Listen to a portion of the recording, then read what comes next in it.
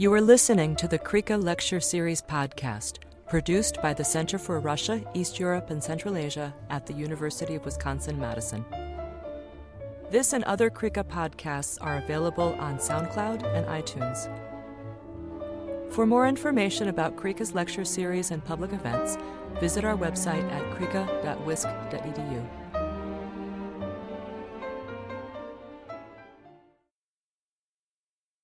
Our lecturer today is Medina Jurayeva. Medina defended her PhD in the Department of Curriculum and Instruction at the University of Wisconsin-Madison. She is a lecturer of elementary Uzbek, and she has previously taught both Tajik and Uzbek languages through SASE. Originally from Bukhara, Uzbekistan, Medina grew up in a multilingual environment of the city, which eventually contributed to her choice of profession. Her doctoral research examines lived experiences of being and becoming multilingual at the nexus of language, education, policy, and identity in the context of post-Soviet Central Asia and transnational migration. She has published on the issues of non-nativeness, language policy, and morality in multilingual Central Asian communities.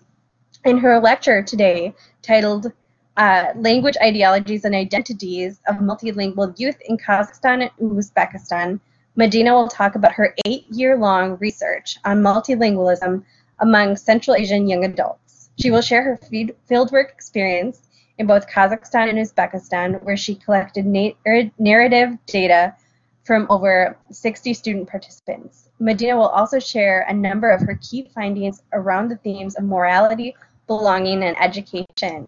Medina, thank you so much for speaking today. Thank you for this wonderful introduction, Sarah, and hello, everyone. Thank you for joining me in this lecture, and I guess we're just going to start. So you see my slides, right? The slideshow, and then you can hear me, right? Can you just confirm? I can see you and hear you. Everyone, can you just type something in the chat if you can see and hear the presentation okay? Yes, for some reason when I entered the slideshow mode, I don't really see the blackboard. Sounds like everyone can hear and see. Okay, so basically, well, this is a picture of Madison. So if you were here this summer having classes in the classroom, that we could have spent some of our classes here on the terrace. Anyway, so let's keep going. So basically, I have started my doctoral program in 2012, but I've already been interested in this sociolinguistic context of Central Asia, even when I was doing my master's. And starting from 2011, well, 2012 was the first time when I collected my pilot data with Central Asians who live here in the US. And then I thought that I wanted to look at the multilingualism in Central Asia. So that's how kind of my interest started on this topic, and I have gone to Central Asia to collect my data. And well, I am in curriculum and instruction, and I did my minor in like RICA, so it's Russia, East European and Russian, East European, Central Asian studies, but that's not like my major. My major is education and language. I just did it within the context of Central Asia.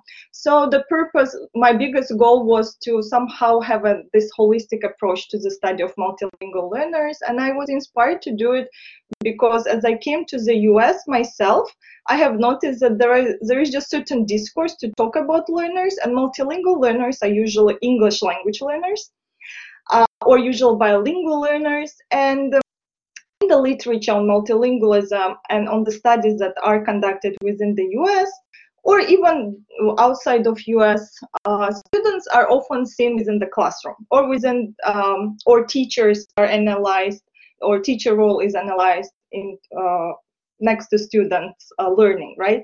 However, there are very limited studies that would look at many different factors that could shape one's multilingual journey as a multilingual person, and the language use and language choice. And so by holistic, that's what I mean, kind of taking into account broader sociopolitical, historical, cultural, and economic factors.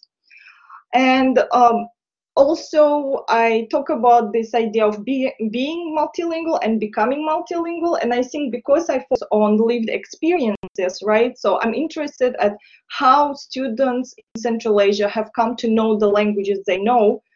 And my kind of primary hypothesis is that it's not just because they learned these languages, and that there were many other decisions involved in the process. So I talk about that process, and that process is never ending, right? This idea of becoming. So you're always becoming multilingual, maybe better multilingual, maybe worse, but you're always in that process of becoming. And during the interview, for example, when I'm talking to participants, I position them as multilinguals, and that's how they position themselves. So that's kind of being multilingual, right, at that moment. And I chose to do lived experiences because I feel like there is a lack of storyline when we look at language learners. And again, within the US context, we often talk about English language learners as, let's say, immigrants from Mexico. But that's really very rarely we talk about their lives before the US, right? So what types of languages they used when they were in Mexico, what types of decisions they made, what the types of decisions their parents made. So all of these factors are usually overlooked in research. So that was my goal. To focus on. And basically significance of my research is in, so first of all, I use this spatiotemporal lens, which is called Chronotop, and it comes from Bakhtin, Mikhail Bakhtin, and he was a Russian literary scholar. And this is something that is rarely used in education, in the field of education, but it's quite common in linguistics. Also emphasizing emic perspective. Emic perspective is when you look at, when you examine different ideas from the point of view of your participants, so kind of foregrounding their understanding of their lives and what they put forward as important rather than the researcher's view, right? Also revisiting the concept of linguistic competence, and I can talk a lot about it, but linguistic competence, it could be in terms of just saying like a native speaker or non-native. So I kind of try to challenge these ideas through my research, because in Central Asia, as you might know, sometimes people have a hard time even saying what is native, which language is native, right? And because, of course, Central Asia is still under research and under theorized context, especially for sociolinguistics and for language education. People have written a lot, like top-down studies where they have analyzed documents like policy on language policy. However, there isn't much empirical data where you go and do field work and collect data, talking to people. And of course, largely that was due to certain limitations to travel to the region, right? And also looking at language education policy and how that affects, again, multilingual journeys of students in Central Asia. And don't try to think too hard, but I thought I will just show you the concept map, so I'm not going into theory too much. But basically what I'm looking at, what I'm studying are the narratives of lived experiences, right? So that's what, and in these narratives, participants are talking about their attitudes towards the languages they speak, about and about their practices with those languages. So what they do, what they have done, what they want to do with those languages. And as I'm analyzing these narratives, I'm looking at different chronotopes, and this conus picture that you see to your right shows that chronotope idea where basically different spaces and times can come into one nexus. And that's how you can, this is, I believe this is only how you can analyze the story, because at that very moment when they were telling me, that's what they believed in. And as I'm analyzing the attitudes and practice, of course, I realize that these attitudes and practices have been shaped by circulating discourses. Therefore, they produce certain ideologies and identities. So my data come from 80, maybe even more than 80 hours of audio recorded data. I cannot tell for sure because I have interviewed a lot of people. And I have been there a couple times, and so over the years, it just has been really hard just to count all the hours. But I've been very successful just keeping my data safe. And I've also, when I did fieldwork in Central Asia, I wrote like a personal diary where I wrote any observations that of my participants, both during the interviews I had with them, but I also collected data outside of individual interviews. So some of the data came from focus groups where I interviewed like more than 3 people. And I've also tried to spend more time with my study participants who were willing to do so. And so, for example, would invite me to their house, for dinner. Then I could talk with their parents and see how they interact with their parents, or what topics they discuss when they have dinner. And when I was in Kazakhstan doing fieldwork in 2015, so the time when I was in Kazakhstan was actually the Eid, so Ramadan time, those 40 days. So I was very lucky because in Kazakhstan, people invite for dinner, for iftar. So that's when they open their fasting to eat. So I was very lucky because I got invited to a lot of houses. And that way I was also able to collect a lot of kind of naturally occurring talk. And also just having lunches and dinners with students or students and their teachers. So I had a lot of those opportunities, both in Kazakhstan and in Uzbekistan. So, of course, even though I interviewed a lot of people in both countries, there were perhaps 25 of them that I really kept close contact with. And so I went to Central Asia in 2015, well, 2012, 2015. So I was there from 2017 to 2019. So in those years, I was able to interact with them in person. But also I've used Skype, Facebook, and email to just keep in touch with them and know what is happening in their lives, where their languages are taking them next, and what has changed in their career post-education. So these are still ongoing. Basically, it's an ongoing study. And my participants were students. I say young adults or youth. Well, I consider 20 plus still to be youth, but so yeah, my students were probably between 18 to 34 years old, and I purposefully focused on this group of students because I was really interested to look at the generation that have maybe lived during Soviet times just a little bit, and then experienced also this post-Soviet period in Central Asia. So pretty much someone like me, right? So although some of my participants were older than me too, but they experienced education in both periods, and this is something I was interested in.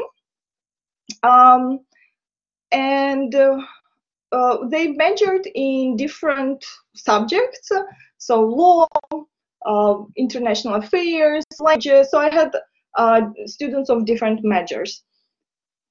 Okay, and here's just a picture saying some. So when I analyzed my data, I did use qualitative like software for data analysis, and I can tell you more about different softwares if you are interested. But because I'm looking at stories, and stories are long, and you have to analyze them within this bigger narrative, I felt that just traditional method of just putting data that I want to focus on, this is for my dissertation only, on the wall and kind of looking at it in this way was more useful for me. And maybe let me talk also a little bit about just my fieldwork experience. when I collected data in the US for the first time, so I didn't have any field work experience. I just recruited my participants just through personal connections. And I just interviewed them on Skype, talking about their identities and language use in the US, but also how it has been changing, right? And for my doctoral program, so first time with the help of Krika, also I went to Central Asia, to Kazakhstan, where I was a visiting researcher at KIMEP University. So that's like English medium university located in Almaty. And so again, through connections, I was able to recruit participants, and many people were willing to participate because they all found my topic to be interesting, since what I'm writing about is basically how great they are and that they know many languages. That's right. So that's kind of how I presented it. And well, this was true because I really wanted people to know about multilingualism in Central Asia. So a lot of students were enthusiastic. I also collected data in Astana as well, and because I knew some students from Nazarbayev University. And because I was also acquainted with teachers at these universities, there were times when, for example, I had informal lunches with teachers and students. And so those conversations always also led to really interesting discussions. In Uzbekistan, I also, the same story. I have collected data in Bukhara and Samarkand and in Tashkent with students who go to like local government national universities and those who attend English medium universities. And in terms of my positionality, I think that there is a lot that I gained as being a Central Asian myself, because my participants had similar biography or similar qualifications or historicities as I did.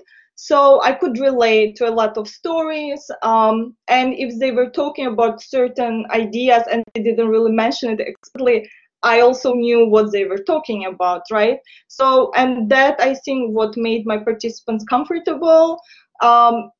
It's not always easy to collect any type of data, especially recorded in Central Asia, because people they do not like to be recorded, right? Because then they are afraid that someone might listen to them or see them.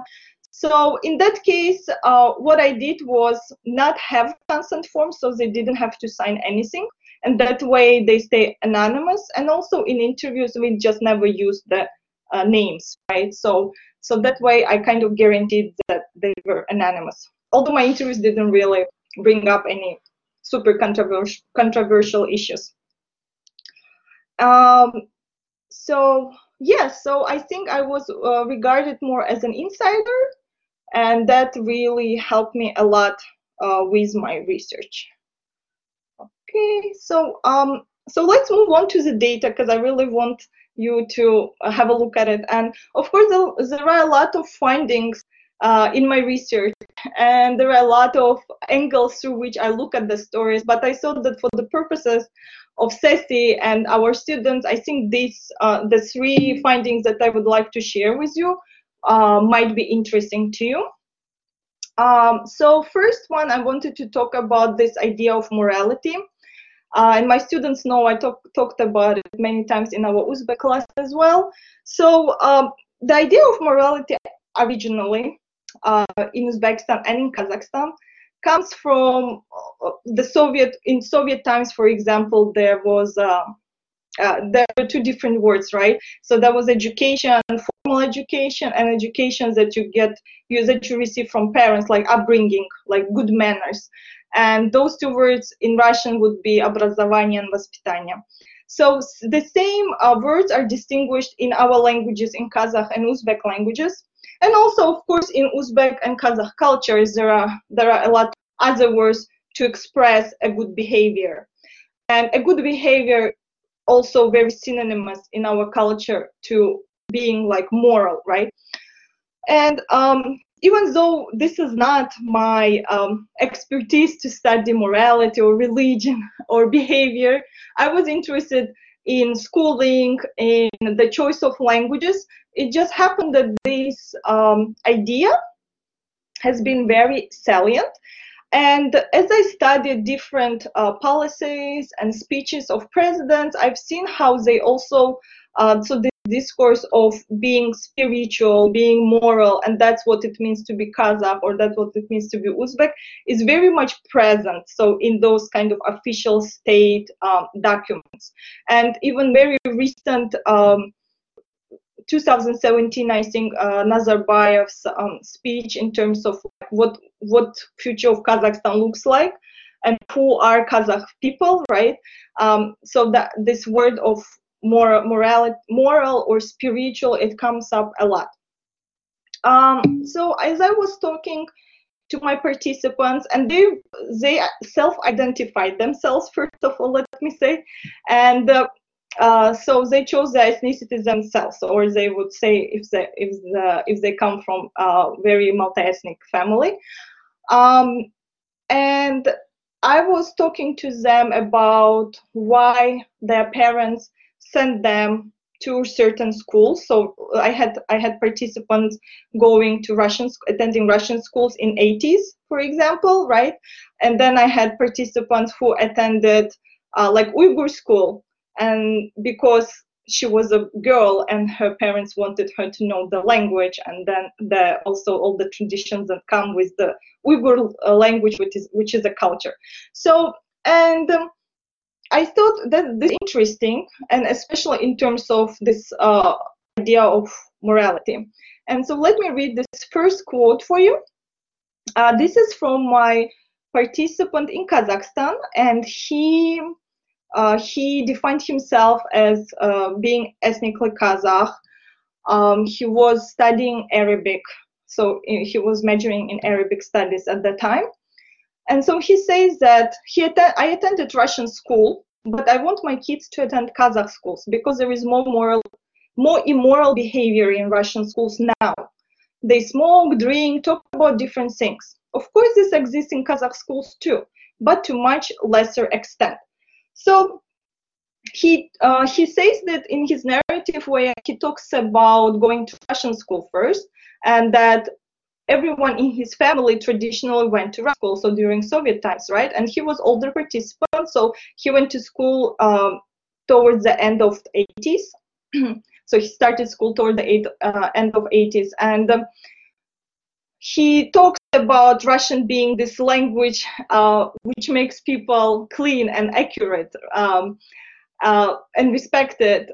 So those were the ideologies of Russian when he went to school, right? But now in kind of independent Kazakhstan, he says that even though he went to Russian school, he wants his children to attend Kazakh school now. So this is kind of that what I was talking about chronotop, so comparing what was back then to what is now. And he says that now Russian schools offer, like Russian schools have more immoral behavior, and by immoral behavior he talks about smoking, drinking, and talking about different things, I guess. So different topics that are not appropriate for the age of a school child. So and he says that this is to a lesser extent in Kazakh schools. So that's why he opts for his children to go to Kazakh schools. My other participant, who identified herself to be ethnically Uzbek and Uyghur, so her dad was Uzbek, her mom was Uyghur, but then at the different points of interview, she would say all of two, or she would say I'm Kazakh. So she says the following: even though I have not lived in Soviet Union, I think that most of our knowledge of morality comes from the cultural norms during Soviet Union. I think these norms are more followed in Kazakh schools or Uyghur and Uzbek schools rather than Russian schools. So I would send my kids to Kazakh schools. I myself attended Uyghur school. So I thought this was also interesting because, well, she says she herself attended Uyghur school, first of all, because her brothers, who were born much earlier than her and went to school during Soviet times, she talks about them as being very Russified. And this is something her mother didn't like. So that's why when she had to go in mid-90s to school, her mother decided to send her to Uyghur schools. And she was saying that my mother wanted to fix the mistake. So that's how she described the process, that she wanted to fix the mistake with her brothers. So, and she says that this idea, knowledge of morality, comes from the Soviet times, but these norms are more followed in Kazakh schools now, so in more like Central Asian schools like Uyghur, Uzbek, rather than Russian schools. And both ideas were very common across all of the stories that are collected in Kazakhstan among participants who did not identify themselves as Russian, right?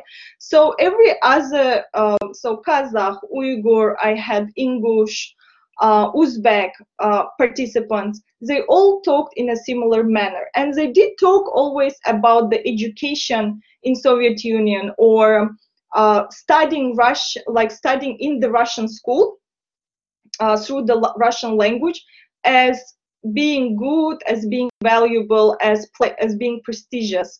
And one participant says, I'm not dirty because I learned Russian. So so that's how I describe it at that moment, right?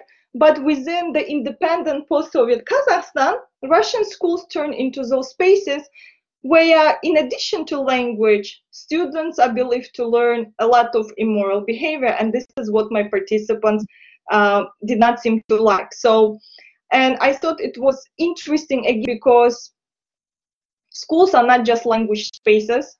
There are also spaces for moral learning, and this is very important for parents. And I think in the literature on multilingualism, people focus a lot on this idea of just what language brings, language value, and more of a material value.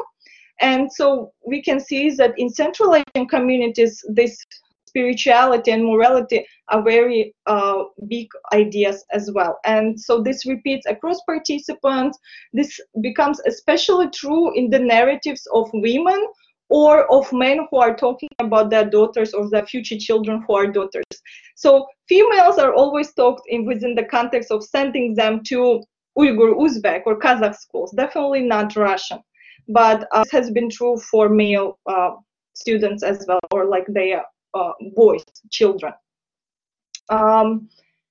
Okay, and then another idea I wanted to speak about is this idea of Uzbekness.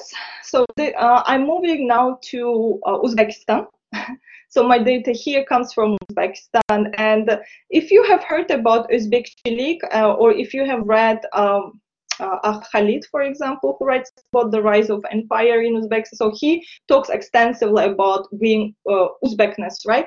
And this is the whole ideology that has arisen with the independence, and a lot of policies and reforms and have been put forward to push it. And also, like our previous president, right, Islom Karimov wrote a lot of books that that focused on this idea of Uzbekness. And this idea wasn't just delivered through like media, let's say, but it also was delivered through schools, right, through education. So I myself remember going to school and having different classes that were about patriotism. And so like the calling of the nation was one of the class I remember. So, and in that class we would study the books written by the president, right? So there were a lot of different ways through which this discourse was circulated. And my participants in Uzbekistan I feel like they did project this discourse a lot in their own stories. And here I am going to show you the data that comes from my Tajik participants, so students who spoke Tajik language. I'm not saying that these are the students who identify themselves as Tajik, because basically almost every student I talk to in Uzbekistan, regardless of their parent or like them being Kazakh, let's say, or having Kazakh roots or Tajik roots or speaking any of these languages at home, they would say that they were Uzbeks. So this is something that was different from Kazakhstan. In Kazakhstan, I saw more of this plurality, diversity in terms of students saying that who they were, right? But in Uzbekistan, Kazakh, I had students who spoke Kazakh at home, Tajik, Tatar. So they would say they were, or Uzbeks, they all would say that they were Uzbeks, except the Russians. So students who were Russians, they would just identify themselves as Russian. So, and also it was interesting to look at the data coming from Tajik participants, because I felt like there was a lot of kind of, it's called narrative disalignment. So where participants contradict their own statements as they go through, as they tell their stories. And I didn't notice it as much in other participant stories. So it seemed like their identities were more, in the story at least, they were more fixed. And identities of my participants who also spoke Tajik were always different, always kind of shifting. So I thought that this data might be interesting to look at. And here I colored different parts of the data. So showing, first of all, what languages participants are always referring to, but also showing the pronouns or like the keywords where we can see if participant is claiming belonging or aligning identity or disaligning their identity. So pronouns can help in that way. So let's look at the first data. So here a student says, by the way, also these are from original English, while the data I showed you earlier was from Russian, both of them. Although I had Kazakh and Uyghur participant and they talked Russian in the interview, this one was actually in English. So the participant says, Uzbek is the most important language to me. We cannot speak Tajik in the capital. One has to accept their culture and their language. My mother tongue is Tajik, also Uzbek. I speak in Tajik, but I am from Uzbekistan and my ethnicity is Uzbek. In Uzbek, there are some accents that we cannot comprehend. So I think this is it's a very short excerpt, right? But it does so much in terms of just kind of going against all those theories that people write about in scholarship on languages, so like language ideologies. So here, as you see, participant starts with Uzbek as being important to him, but then he kind of makes this circle, right? The individual, it's not no more individual circle, it's we cannot speak Tajik. So in the capital. So and I think that was just to show that Tajik is spoken in this certain region by these certain people. And so the student also says that mother tongue is Tajik, but also Uzbek. So this is also interesting again, because in scholarship, therefore this idea of mother tongue, original mother tongue is about saving languages, home languages of students, but because it's usually in singular, there is this ideology that it's just like one language that is your mother tongue. But as you see, for this participant, there are two, right? And then the participant actually says, because I am from Uzbekistan and because my ethnicity, well, that even though I speak Tajik, I'm from Uzbekistan, my ethnicity is Uzbek, right? So this one is interesting as well because it talks about this ethno-linguistic identity, which we do not necessarily see here in its like full power, because the participant is positioning himself in Uzbekistan, being from Uzbek ethnicity, even though most of the time this person probably talks Tajik in his daily life, right?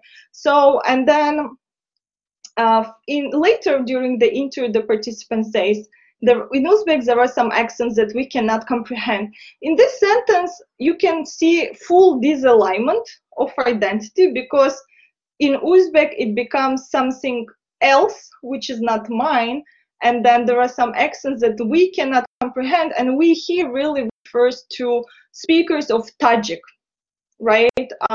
Or even, well, it could be all speakers of Uzbek who are in this Tajik-speaking city. So, and then also showing that there is certain type of linguistic kind of insecurity in Uzbek. Another participant says the following: I speak Tajik at home. Everyone around me speaks Tajik. I had a hard time learning Uzbek, but it was required in school. My language origin of my nationality is Uzbek. I don't say I'm Tajik because I live in Uzbekistan. I'm proud to be Uzbek.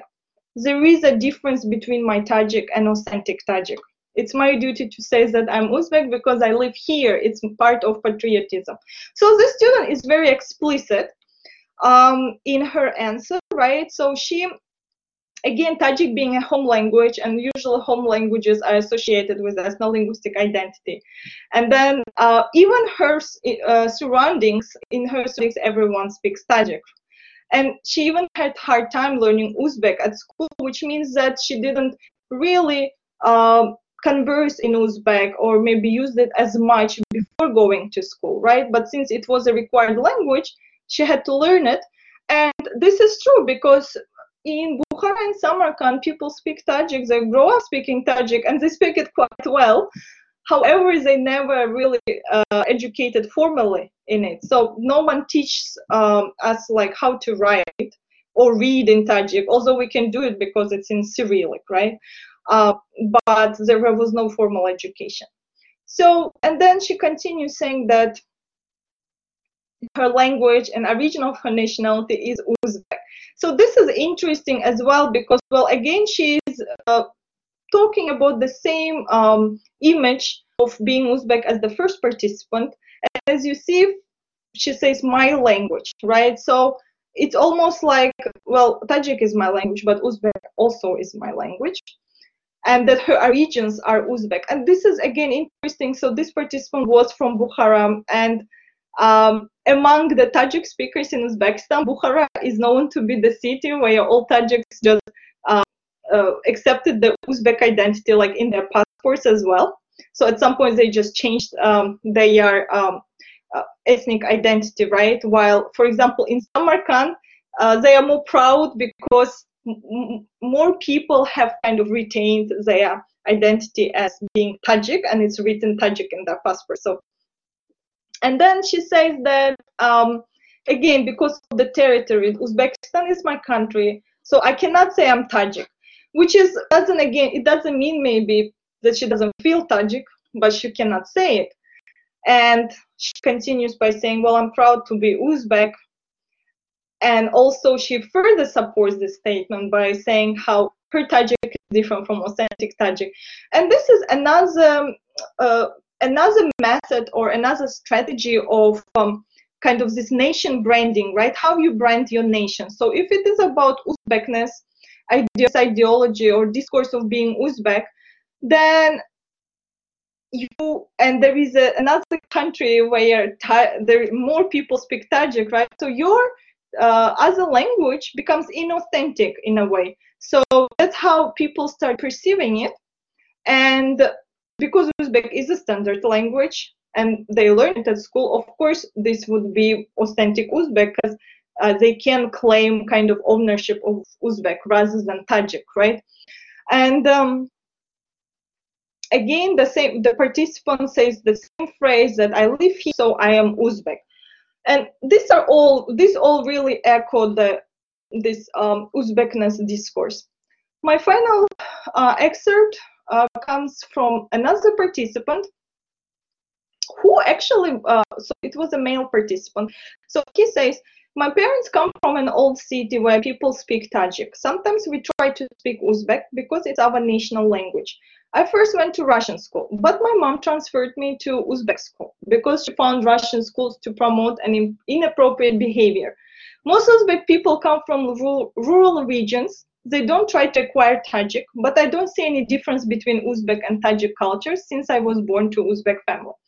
So this is also interesting, and also reminds you excerpts from Kazakhstan, right? So these are some of the topics that I didn't ask them at all. So these were not the questions I was asking them about behavior, but they just were saying it themselves. And I just thought this is like coincidence and all the similarities. So this participant comes from the old city of Bukhara, and again, it's not just a coincidence to say an old city. Old city in Bukhara is known to be very heavily Tajik-speaking place. So because people there and their families and their parents have lived there for a long, long time, and so that's why you would hear more Tajik in the old cities than in the rest of Bukhara, right? So, and then the participant says that we try to speak Uzbek. So his family, so the people that he knows around him, they try to speak Uzbek since it's a national language, our national language. So again, this alignment with this national identity. And then he says, well, I first went to Russian school, but then transferred to Uzbek, right, because of this inappropriate behavior. And that was very interesting. It did come up in other interviews with Uzbek participants, although not as much as with participants I interviewed in Kazakhstan, but it has the similarities.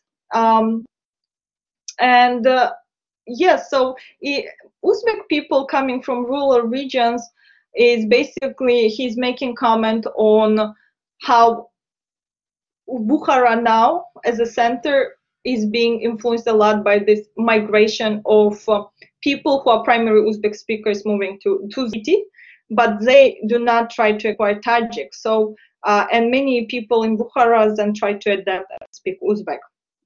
But this is, I'm adding because I know the context. And again, the participant is kind of finishing the story by saying that there are no differences between Uzbek and Tajik cultures, and then saying I was born to Uzbek family. Again, as you see, these identities are shifting, or statements shifting. It almost like, I don't believe you. Why do you say Tajik and then Uzbek again? But that is how it is, and that's very natural for many of the participants that I interviewed in Uzbekistan who were Tajik speakers. And this also kind of the statements that some of the scholars of Central Asia made before in 2000s, where they said that Tajiks and Uzbeks do not really differentiate their culture. So the only difference that appears is in language. And so as you see here, again, participants talking about schooling, talking about Uzbek being a national language, feeling Uzbek, are shaped, I believe, by this also ideas of Uzbekness. Finally, my other findings that I wanted to show you is actually coming from both countries, where I did a comparative analysis. So here I looked at English and of course other languages as well, but primarily English and the ideologies of English, because all of my participants were multilingual, but the only foreign language that they all shared was English, right? So, and what was interesting for me is that my participants in Kazakhstan kind of exerted this idea of ownership over English. Linguistic ownership is a strong idea where you could really claim ownership when you are positioned as a native speaker of the language. So when you look at the country where there was no history with like English speaking countries, and it has not been spoken, or it's not spoken really on a day-to-day basis, and you see this concept of ownership emerging, so it's very, very new, and I think it's amazing. So, and it's going to be very new for the field as well. And I'm writing an article. I've written an article on it, but it's not published yet. And this idea of linguistic insecurity, which I saw more among my participants in Uzbekistan, and I will tell you how it is different. So, in terms of linguistic insecurity, let's see the excerpt. Everyone speaks Uzbek and Russian, and like in our city, many people also speak Tajik. I need to excel in English if I want to go abroad. So majority of my, like 98% of students I talked in Uzbekistan spoke to me in English at all times, because that was the way for them to practice their language, to enhance, to kind of brush up on their language. And they were in their stories, they were putting English as this commodity, right? So English, this is like neoliberal ideology of English bringing a lot of goods to you. English takes you abroad. English takes one to English-speaking countries where they can study, they can work. So I have other excerpts where participants also say how they can find jobs, earn money, and send back home. And when they talk about other languages that they speak, they do not really essentialize them or make them important in contrast to, like, in comparison to English, because everybody speaks all these languages within their immediate environment. And however, in the imagined future, in the ideal future, English is a language that would bring them kind of more prosperity. So all the stories of my Uzbek participants were really focused on English being this like a pathway to upward mobility and economic stability, and kind of their discourse of local languages not being very useful outside of the immediate context also showed that certain insecurity, and them choosing to speak English at all times and always trying to learn English even though they did really well during interviews speaking English also shows this certain type of insecurity. And they also talked a lot about competition, how you have to win scholarships to go abroad, and how many people are learning IELTS. And IELTS, TOEFL are this test that measure English proficiency. Well, in Kazakhstan, students really talked in a different way about English. Well, in a similar way, of course, as well. English was regarded as opportunistic in Kazakhstan. However, when they were telling me different stories about how English should be valued in their country, they were really seeing using English within Kazakhstan. So it was not always the language that takes you abroad. It's also the language that makes you a true citizen of Kazakhstan. So, and I thought that was very interesting, and that goes back to policy, right? This trilingual policy in Kazakhstan, and how it has perhaps been already affecting ideologies of students. And so one student says, I think we should improve the knowledge of English so that the officer could tell him what he did wrong. And this is interesting. This comes from my Uyghur participant. So, and she talks about the situation where she sees a driver, like she says, a foreigner from South Korea makes a mistake on the road, so breaks the rule, and the officer stops him and tells him that he did something wrong in Kazakhstan, but he didn't understand. So what happens is he just kept going, right? Because officer cannot charge him if he didn't understand. So she says that's why we all need to start speaking English at all levels, so that people understand what they do wrong. And I thought this was interesting because they see the life in Kazakhstan is already mixed with people who come from other countries. So there is this necessity of speaking English on a daily basis. And then another participant says we should move English up to the level of Russian and make it a second official language instead. So this also was very interesting narrative that came up usually among my participants who were like stronger Kazakh language advocates. And what they were saying is that, well, trilingualism is good, but in order to achieve a full proficiency in English, we should replace Russian with it in terms of status. So that way we can be this global recognized country, like economic power. And again, I thought this was interesting because students, social imaginaries involve English. They see themselves using English. They see others using English within their country. Well, Uzbekistan was like opposite story. So I'm almost done, 2 minutes, and I'll just say this quickly, and you can ask me more questions. So if we talk about like the first findings that I showed you, what is interesting about it is that you don't just look at, so in order to make certain claims about ideologies, you have to look at certain time and space, and even moral personhood to say, so what is important for the participant, or what participant finds to be important for him at that very moment, right? And that involves, that kind of shapes private language planning decisions. So private means within the family. In terms of Uzbekistan, Kazakhstan, like the civic consciousness, I was really interested at how all participants, even those they spoke other languages that they were not taught officially, they never expressed any type of fear of losing the language or culture. They were all quite confident in terms of using the language within their immediate environment. However, most of their kind of identity alignment had to do with being Uzbek citizen and loyalty in the state.